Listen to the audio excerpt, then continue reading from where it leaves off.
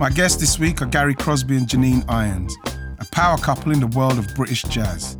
Together, they set up Tomorrow's Warriors and have spent the last 30 years nurturing thousands of musicians, never once charging a penny for their time or expertise. We get this idea and we're trying to expand on it.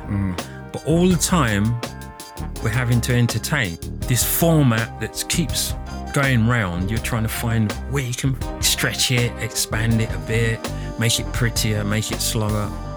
It's genius how they do it. Because they're improvising in the moment. Time. Yeah, It's all in the moment. When it works, it's, as Miles Davis said, it's the best thing you've ever done with your clothes on. In some circles, Gary is known as the godfather of British jazz. But what made this double bassist and band leader take time away from his own career to mentor the artists of the future? And how did that decision influence the sounds we listen to today? I'm Ian Wright. From Something Else, this is Everyday People.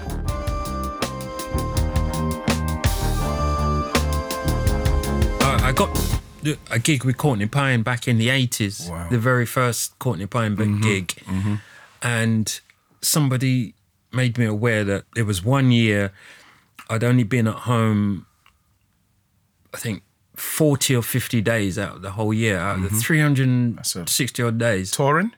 Touring, working, just around music. And a great friend called Ray Carlos, who's a very important member of the Music Black community, kind of said to me, take the chance. And when he said take the chance, why did he say Pack up my job. I was an engineer as well. I was an electrical engineer. All of my generation wanted to learn a trade. Yeah, but I think that when we was younger, we had a lot of that. It was a case of, get a trade. I remember there was one time where I was getting kind of pushed towards going in the army to get the trade. Yes, me too. I didn't take much notice until when I was like 18, 19, when I was just adopted my like Sean and everything, and then you realise, Jesus Christ, I haven't got no trade, I haven't got anything. And then I literally had to start learning from there, the trade, which was bricklaying and plastering. Oh, you did that? I done it for a bit. I was very badly, Gal, if I'm being totally honest, because... I did electrical... Did you do that? Yeah, house bashing, we used to call it, electrical work. And so what, at that stage, so he said, take the chance, because these are the moments I love hearing about. Take the chance. When did you actually think to yourself, yeah, I'm going to do it? What gave you the confidence? We were to start down in doing Brixton. There was a jam session, a regular session that I was the house bassist. It was called the Atlantic Pub. Yeah. And you know, I know. Yeah. And Courtney was playing there one night, and I think newspaper people were there, lights were flashing, and all kinds of things. And that was a kind of like, all right, Rhea said, go for it. Let me do this now. In the mid-'80s, Gary made a name for himself as a founding member of the Jazz Warriors, a collective pioneering a new sound in British jazz. The music in the 80s, what was it about the music in the 80s? What made it exciting in the 80s? Because nobody actually knew what we were doing. Whereas now we know what we're doing, so... Yeah, but is that a good thing, Gary, whereas nobody knew what you was doing, so you could literally do anything? Yeah, when you're a young person, you dream about what the future is. You don't know. And you're willing to take these risks to try and get to that dream. And in the 80s, because there was investment, you could dream and somebody would support you. And then what happens, you think, well, I'll go to the next level. You're living the dream. Well, it's so exciting. As I say, to have a whole year and you've only been home 40 days and the rest of those days were travelling the world. There was one time I lost my bass. Oh my gosh. It was in India. I was in Sweden. Wait a minute. We're talking about one of the biggest instruments. In a flight case. How'd you lose? It got mixed up at an airport. I'm in a different country, and I'm really struggling to. Your bass is your world, so I'm saying you're going to watch that go and just say to listen, make sure that, like me, I said, make sure these. I'll take the football boots with me. Yeah, you can say whatever Obviously, you want. Obviously, you can't put a bass in. Yeah. You can say whatever you want, but once the plane takes off, you don't know what they've done. The bass didn't get into the hold, so we got to Sweden or somewhere like that, and they said your bass is in India. It'll take another couple of days to get back. What was it like when you're actually on the stage doing your thing? What's that vibe? What's that beautiful feeling? You're not just playing, you're actually competing with yourself. You have to explain that to me, guy. How do you... You're trying to get this music right. We get this idea and we're trying to expand on it. But all the time, we're having to entertain. So there's these three things that are happening. You're playing the instrument, you're entertaining, and at the same time in your brain, you're trying to work out this format that keeps going round. You're trying to find where you can, stretch it, expand it a bit, make it prettier, make it slower. If it works, it's, as Miles Davis said, it's the best thing you've ever done with your clothes on.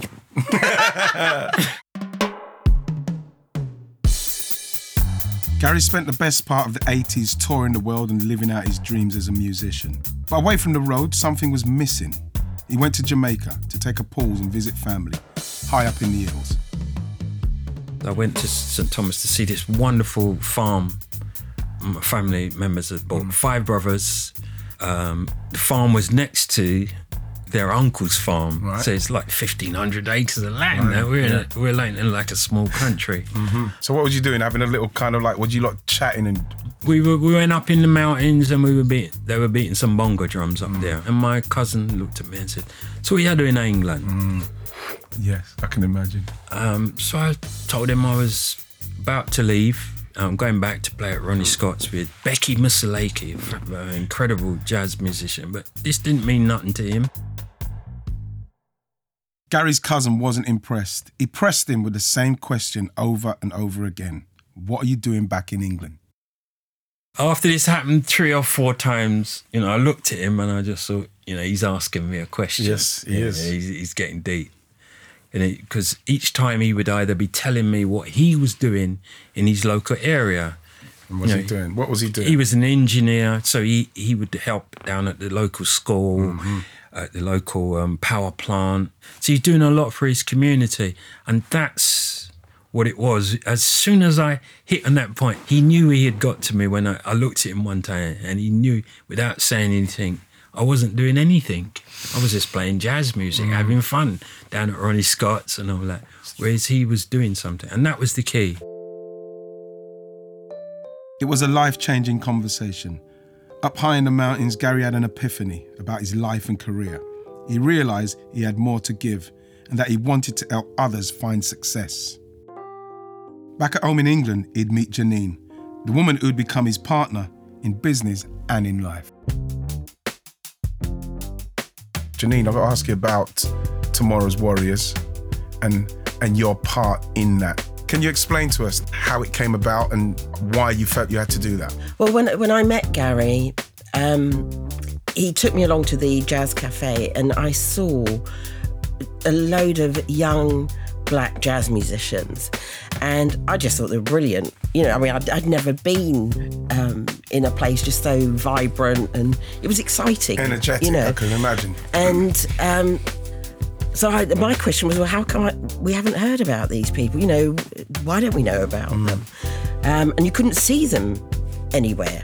So, I don't know, Gary and I kind of got together and got our heads together and thought about, well, how are we going to make the world know about these young people?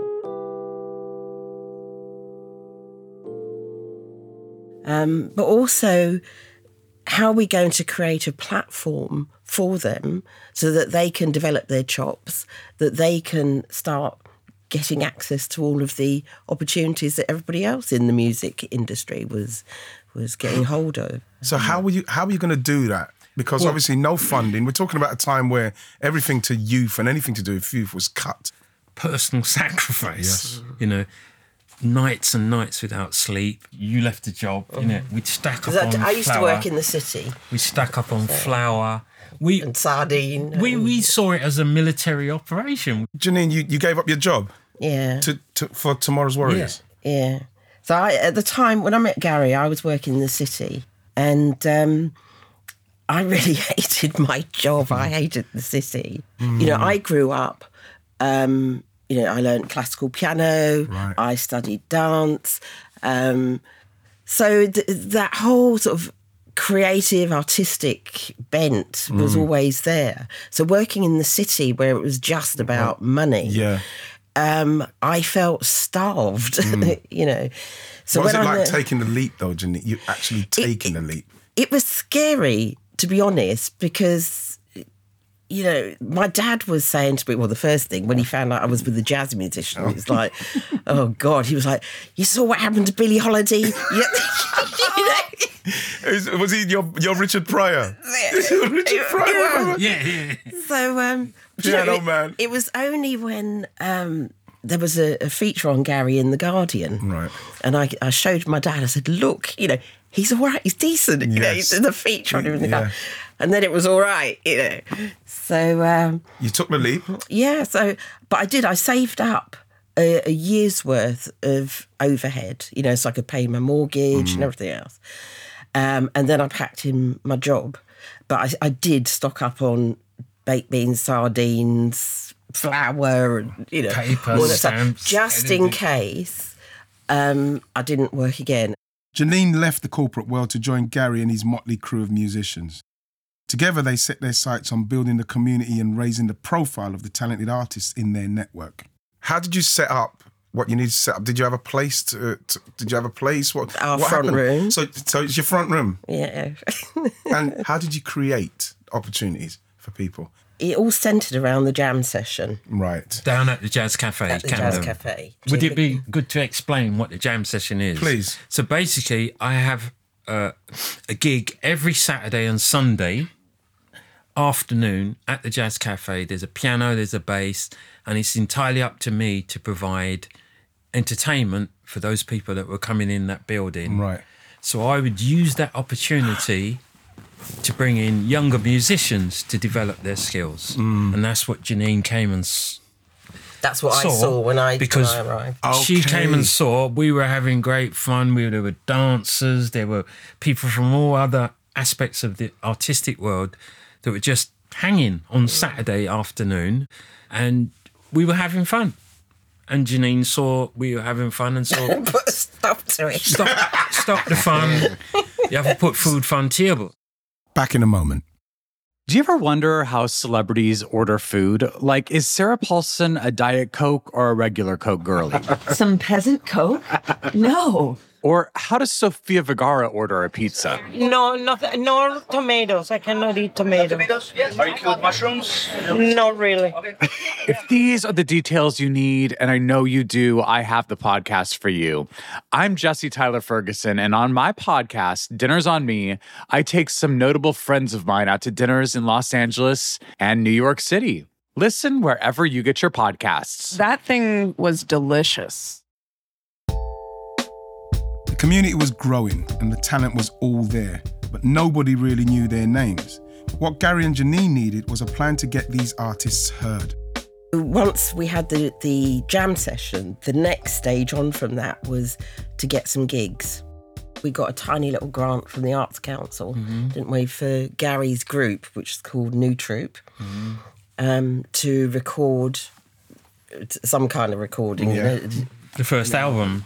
And we just intended it really as a high-quality demo because in order to get the band touring, we needed some kind of marketing tools. We needed to send something to the promoters. In those days, it was cassettes. So we went into the studio, we did a recording. We just, you know, spent as much as we possibly could to get the best quality we could. So we went to Livingston Studios, recorded there in Wood Green. I took the pictures because I was doing photography at the time. And then, I mean, I had no experience in marketing or anything like that. But between us, I was the one who could probably write the best between the two of us. So My English skills are never...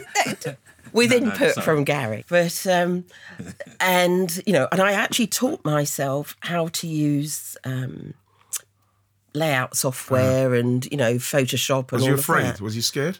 No, because I'm a bit nerdy that way. I can, you know, can deal with once I I need to do something, if I need to learn something, I'll learn it. Right. I do whatever I need to get to the next stage. And that's really been the history of the company. What were the obstacles? Well, knowledge. We didn't really know what we were doing. So we're constantly having to learn on the job, wasn't it? And, obviously resources, money and, I suppose there were barriers to get over. Yeah. But I realised that what my cousin was saying is that each one teach one, Yes. which is language we used to use as Rastas. And also it's your duty. It was your duty. Whatever skill you had, it was your duty to help others to pass it on because we needed it. It wasn't long before they started seeing results. The bookings were trickling in, and with each new gig, an opportunity for these talented acts to be discovered by new audiences. But with no budget behind them, getting there meant getting creative. Do you know, I'd forgotten all about this. It's been so long.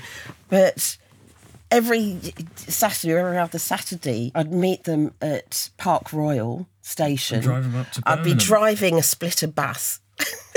So in the week, I'd be booking gigs. I'd be doing my Photoshop, trying to create press packs and write press releases and all of that. And then come the Saturday, I'd pick up the bus round the corner, drive it up to Park Royal and wait for these teenagers who were inevitably late. And arguing. And then drive up the M1 or the M40 up to Birmingham or down the M4 to Bristol to take them to do a jam session. I think regardless of course, a lot of work was put in, a lot of support as well. But the real thing is that we loved doing it. We loved working together. Gary and Janine continued their work, growing the jam sessions and promoting new acts. Then in 2009, they moved into a permanent home at the South Bank Centre. 18 years after starting out, they had a physical meeting space in one of London's best-known arts venues. Here's saxophonist and composer Nubia Garcia. When I joined Tomorrow's Warriors, I was quite shy and just very much a person who would listen and watch rather than stand up and say something or, I was I was just really shy and not sure, what I brought to music. And all I knew is that I loved it and I loved playing music and listening to music, and Tomorrow's Warriors was a place for me that became a real safe place for me in terms of, I walked into the room and I felt like I belonged there, from the second that I walked in.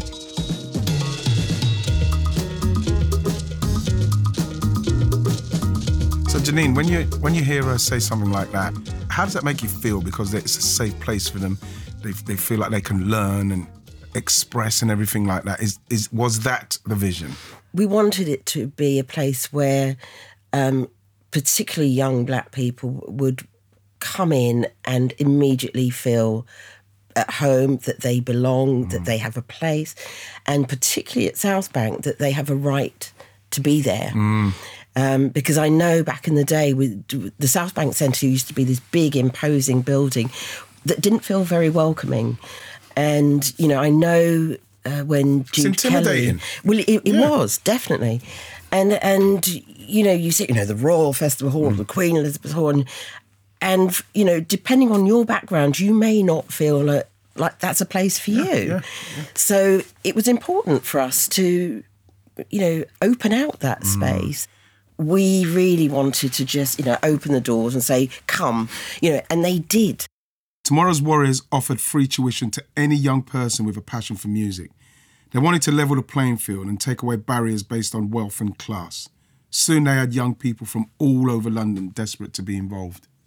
suddenly we're dealing with, first of all, like 20s and 30s and 40, all these different young people coming, until eventually we had to start breaking up the groups because, there was a huge age range, wasn't there? And also different abilities as well, which was part of the success of it, actually, having that mixed ability, everyone pushing each other along, At the South Bank, Gary and Janine focused on mentoring young talent. For Gary, this meant teaching and inviting the musicians he worked with on the road to deliver workshops. Tomorrow's Warriors became a space for young people to create, make mistakes and grow as artists.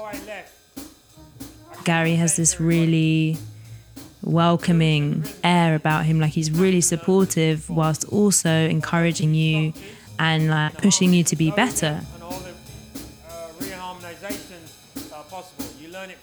When I was like auditioning for music college, he was like, okay, we're just gonna shed scales. A few of us would go down and we'd just like run scales for an hour or something and then like run some tunes.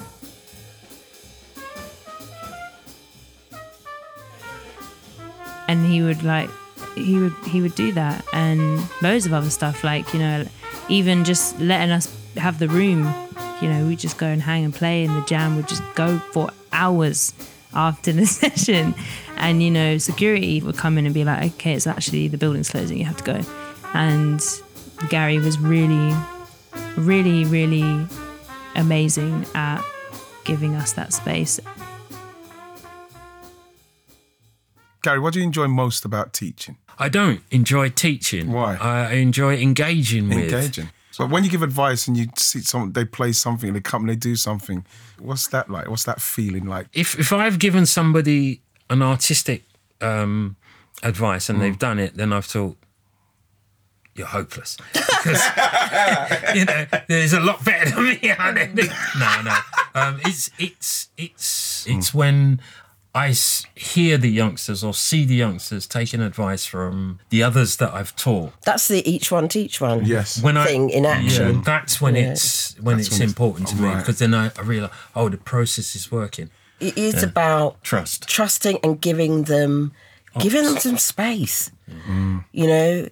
Of course young people are going to make mistakes because that's what young people do, but that's how you learn stuff.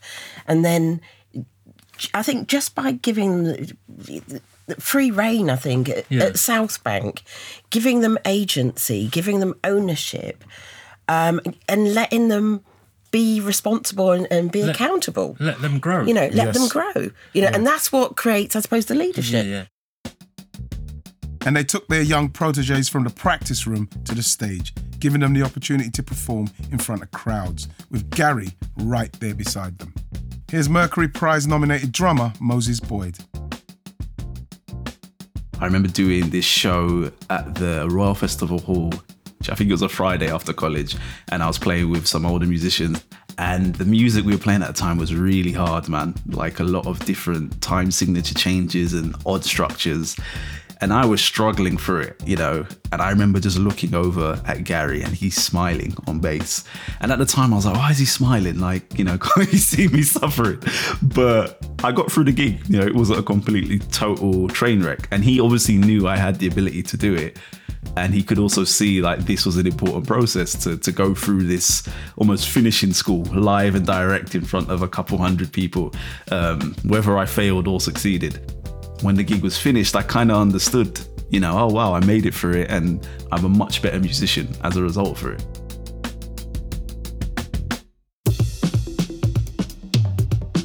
The artists Gary and Janine nurtured over the years became breakout stars of British jazz, in a scene that was finding new audiences around the world. Sounds made in South London were travelling internationally, and listeners were getting younger and more diverse. Jazz music was becoming cool again, and the artists developed through Tomorrow's Warriors were some of the scene's brightest stars.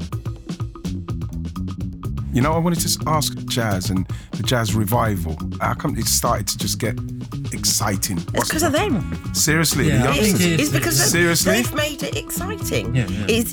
They've brought their energy, they've brought all of the they're bringing in all the stuff that from their own what's culture. influencing them? You know, their own- all the things that have come, you know, from Africa, the Caribbean, all over the place, And the bringing it street. to the music And the and the street. street. Yes. And that's really, That's the key. That's the bit that's made because the difference. the structures that they're using have always been there. There are these nightclubs down in Soho. There are these art centres that we've all been aware of for the last 50, 60 years. But you need the content. What Janine has encouraged as people who can lead. That's the difference that she's brought to our way of teaching. So if you look at all of the people that have come through the Tomorrow's Warriors, they're all leaders. Here was the important thing. When we started Tomorrow's Warriors, I mean, we talk about it a lot when it used to be sort of male, pale and stale, is the phrase, you know. And there was a reason for that, because the promoters, the club, the venues, a lot of them were run in those ways. And so if you can't see yourself reflected in a space, then you're not going to feel welcome. And I think that's one of the things that we really set our hearts on changing. You know, if you change the people you see on the stage, change the you're perception, saying you'll change the people who are off the stage as well. And so, you know, and that's effectively what we've done, I suppose. Yeah. Can you remember the first time you saw your students playing at the highest level? I'm talking about thinking about when you first started, then you're sitting there, they're ready to come out and they're playing at the highest level and they're doing it. Do you know, there was a moment when it was our second edition of Warriors, and that was J Life. And our first tour was to India and Nepal. So we had like a 3-week tour. And I remember driving through the streets of Mumbai. We were in the minibus. And suddenly we saw this huge, like the biggest billboard I've ever seen, you know, and it had their pictures on it. And it was one of my photographs, actually. So I was really pleased. It was like, Double wow, whammy. that's huge, you know. So straight out of sort of Jazz Cafe and the Mac in Birmingham or whatever, suddenly they're playing to 5,000 people who were just in sort of total adulation, seeing these youngsters on the stage, and these huge stages, just 5 of them, and they were just holding the stage. They're holding court.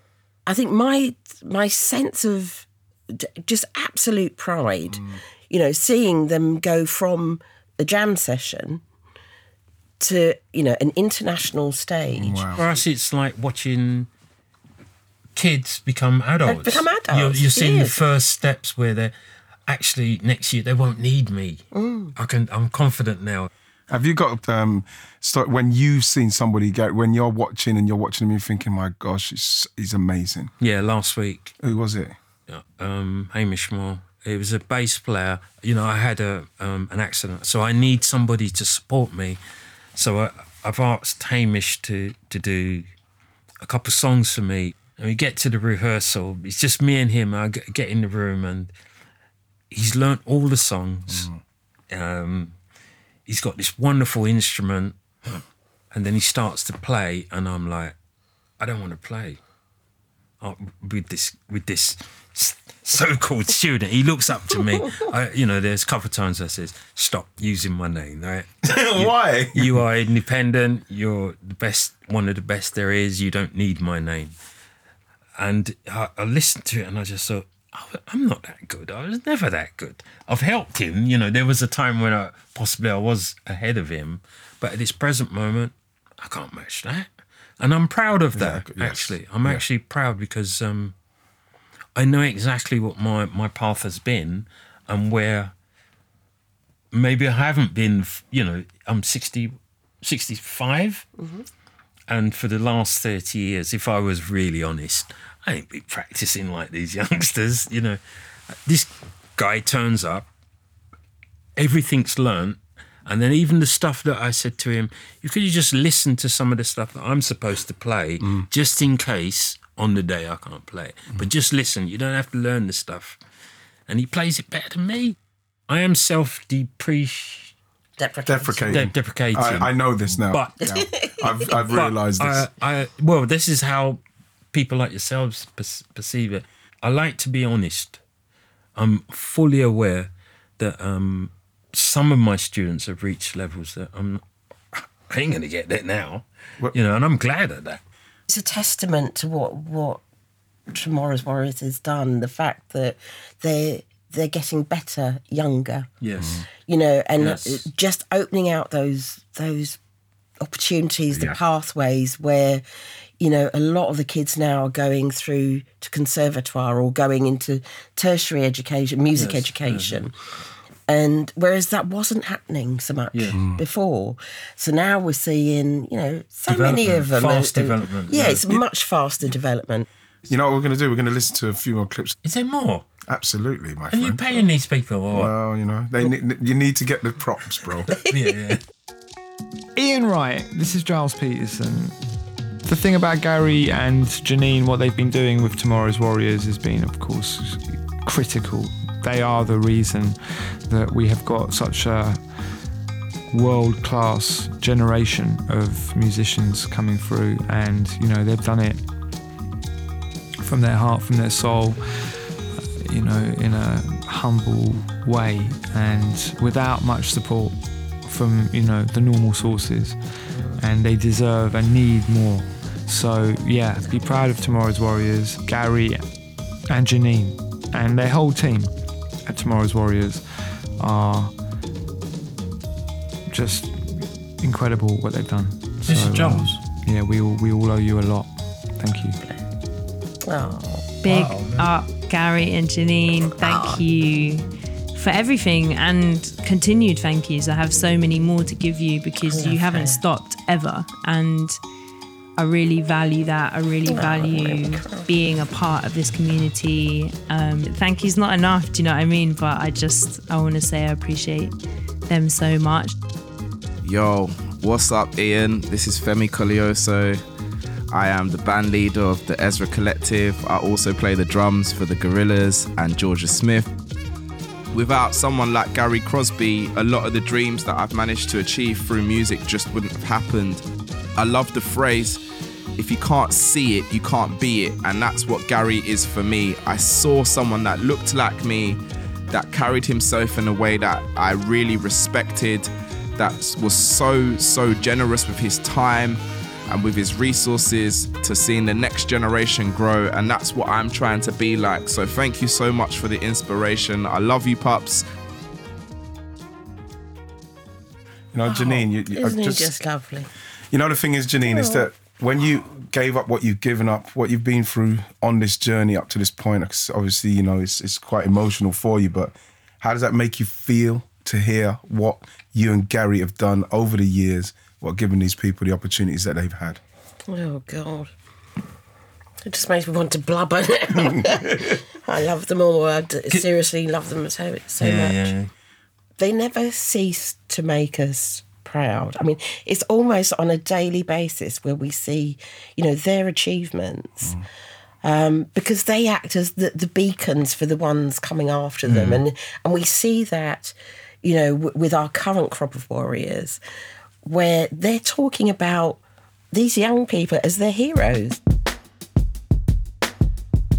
There's a lot of people who probably don't know anything about Tomorrow's Warriors, what you've done, Gary, what you've done, what you've given up to back it. And, I can only say thanks for coming on. It's a privilege and honor to be amongst you and what you've done. And you listen to those people and what you've done for them.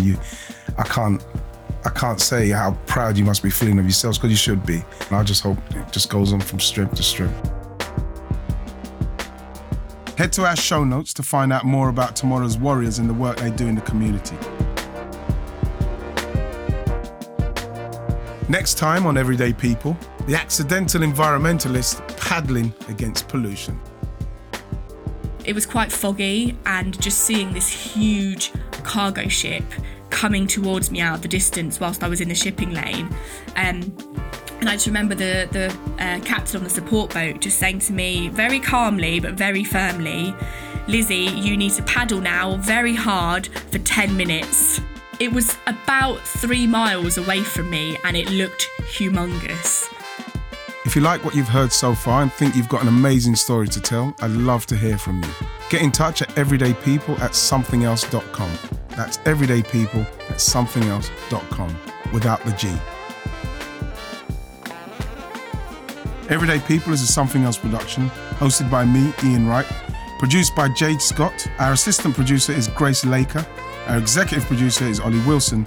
The sound and mix engineer is Josh Gibbs, with thanks to Jesse Howard, Paul Smith, Joe Sykes, Chris Skinner, and Steve Ackerman.